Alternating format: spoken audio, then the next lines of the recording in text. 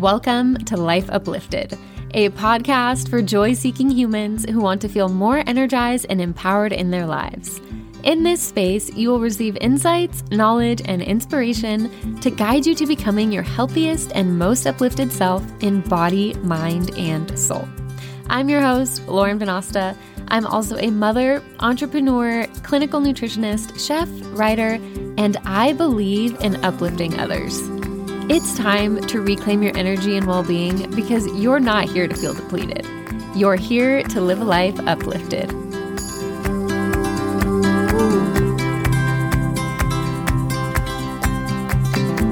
What comes to your mind when you hear the word cravings? Is it a craving for sweets that you get every night after dinner, or a craving for salty chips in the afternoon when you're feeling that energy slump and you just want something crunchy and satisfying? Maybe it's a craving for chocolate as you're nearing that time of the month for my menstruating female listeners. Well, what if I told you that cravings are not only something you can overcome, but they're also important signals from your body? So instead of hating your cravings and wishing them away with willpower, which doesn't work by the way, I encourage you to lean into them and figure out what your body is trying to tell you. Think about this. Your body was wonderfully and perfectly made by God. It knows how to signal you to go to sleep, when to wake up, and when to go to the bathroom. It maintains a temperature of 98.6 degrees, heals itself when wounded, and women go through the miracle of pregnancy and childbirth. Your heart doesn't miss a beat, lungs are always providing oxygen, and your body rids itself of toxins in order to stay alive. You could say that your body is a perfectly and wonderfully made machine. So when you look at the foods you crave, think about deficits in your nutrient consumption and or behaviors in your life that could be the underlying trigger of those cravings. Most people see cravings as a weakness, but in fact, it's our body's miraculous way of telling us what it needs to maintain balance. It's yet another amazing function our body has. So I encourage you, the next time you experience a craving, don't get down on yourself about it. Deconstruct it. Ask yourself, what does my body need and why? I go through this process with my clients and can usually eliminate the cravings completely simply by adding in nourishment. Now, let me explain. I'm going to break down the 6 main causes of cravings, what types of craving each will cause, and also explain how you can conquer them, which means filling in the gaps of your nourishment so you can give your body everything that it's asking for. Now let's break these down. Number 1, dehydration. When your body is dehydrated, it's a massive energy suck. Dehydration is one of the 3 Ds of depletion, as I talked about in episode 2, if you want to go listen to that after this. Because dehydration drains your energy, you will likely crave sugar because your body uses glucose for energy. This is why you're reaching for that bag of leftover candy or anything that resembles something sweet when you feel tired. You know what I'm talking about. The afternoon sugar craving around 3 to 4 p.m. or that nighttime sweets craving after dinner. I'm going to make it real simple. You're probably just dehydrated.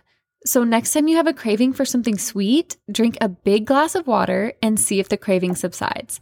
I'm a firm believer that more water is the cure for a lot of things, sugar cravings included. The second cause of cravings is tied to nutrient deficiencies. This is a loaded one, so I'll keep it as simple as possible. If your body is lacking certain nutrients, it will produce cravings, plain and simple. Let's look at 2 big examples. The most common one here is salt cravings. Cravings for salty foods come from low mineral status. What does that mean?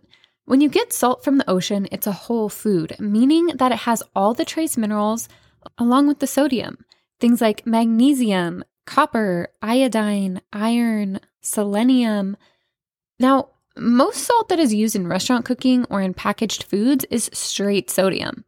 If you're consuming a lot of sodium and not enough of the trace minerals naturally found in salt, your body will respond by craving more salt. But the body wants the whole food salt with the minerals intact.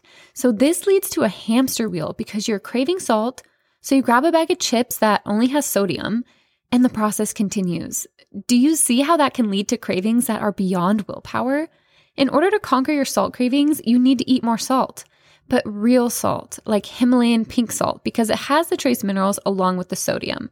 Cook with the pink salt and use it freely. And if you're having a salt craving, you can actually just take a pinch of the salt and put it in a glass of water. that should immediately satisfy the body's physiological need that is causing the craving in the first place. I also recommend my clients that suffer from these salt cravings to include trace mineral drops in their water. So I will link which ones I recommend in the show notes for this episode. The other big one for cravings is inadequate nutrition in general, mostly from not consuming enough nutrient-dense foods. Foods fall into two categories, nutrient-dense and calorically dense. An apple is an example of a nutrient-dense food, and a bagel is an example of a calorically dense food. One has a lot of nutrients, and the other is basically empty calories. If you're eating a Starbucks pastry for breakfast or skipping breakfast altogether, munching on packaged snacks throughout the day instead of eating a decent lunch, and then getting takeout for dinner, you're eating calories to survive, but essentially starving your body of nutrients. This is how you become nutrient deficient and wind up with crazy cravings. So you want your diet to be 80% nutrient-dense foods, and 20% of the time is for fun stuff like pizza and tacos on a night out. If you're not consuming enough nutrients in your food or enough food in general, your body is going to start craving non-nutritional forms of energy like caffeine to keep you going. Remember, food is fuel. You wouldn't put low-octane fuel in your Ferrari, so why would you put low-nutrient fuel in your body? Think about that next time you choose your meals. The next cause of craving is from hormonal fluctuations. This is specific towards women. During menstruation, pregnancy, or menopause, the fluctuating levels of hormones can lead to unique cravings. For example, magnesium levels tend to be a lot lower during menstruation due to hormones like progesterone. The higher your progesterone, the lower your magnesium levels. This is why women typically crave chocolate during their time of the month. You don't actually want a Hershey bar. It's your body signaling to you that you need magnesium. Cacao, which is the raw form of chocolate, contains loads of magnesium. So chocolate isn't a bad thing to crave, but satisfying the need for magnesium won't come from that Hershey bar. And then you're just going to want more and more and more until you actually satisfy your body's need for magnesium. Supplementing with a powdered magnesium glycinate can help with this specific craving. But if you really want chocolate, go for something 80% or higher in cacao content. The fourth cause of craving is a lack of primary food. This is a big one. Primary food is everything that isn't actual food that you put in your mouth. So your relationships, your job, your family, your self-worth. If you are dissatisfied with relationships in your life, you're not incorporating daily movement, you're uninspired by your job, stressed out, bored, not sleeping, or you lack a relationship with God to connect to your higher purpose, it can lead to emotional eating. These are the cravings that signal that you need some soul time. Getting clear on what's off balance in your life and making time to prioritize your primary foods, because without these, it's impossible to be truly healthy overall.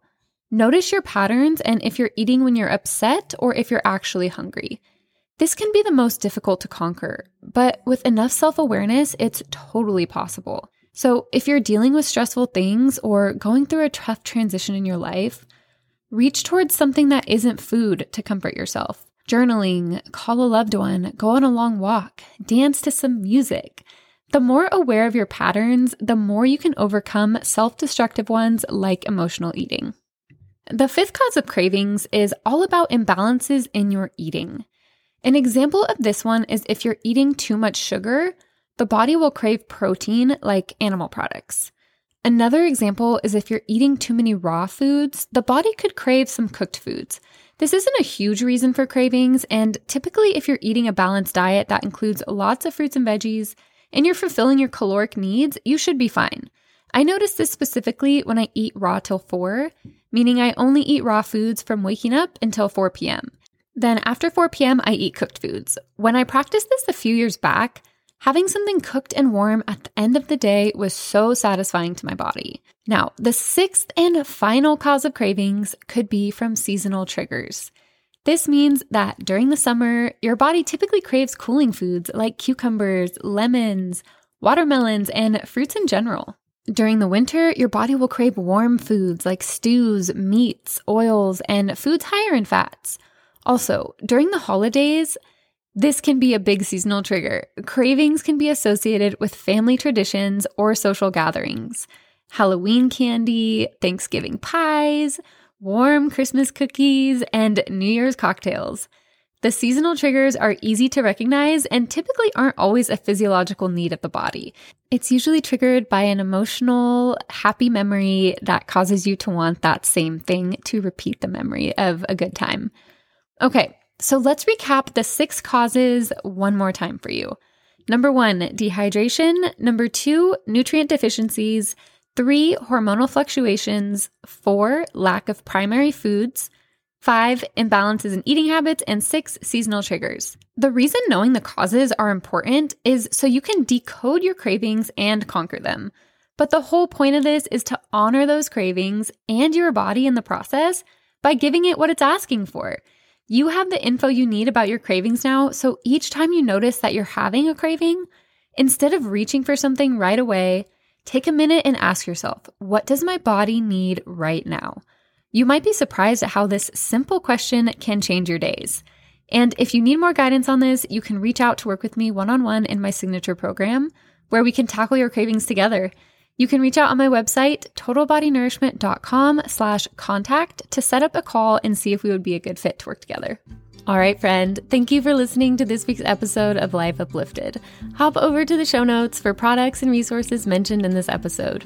Please leave a review, subscribe to the podcast, and share this episode with anyone in your life who would benefit from this information. If you'd like to connect over on Instagram, you can find me at Total Body Nourishment. Until next time, friend, cheers to living a life uplifted.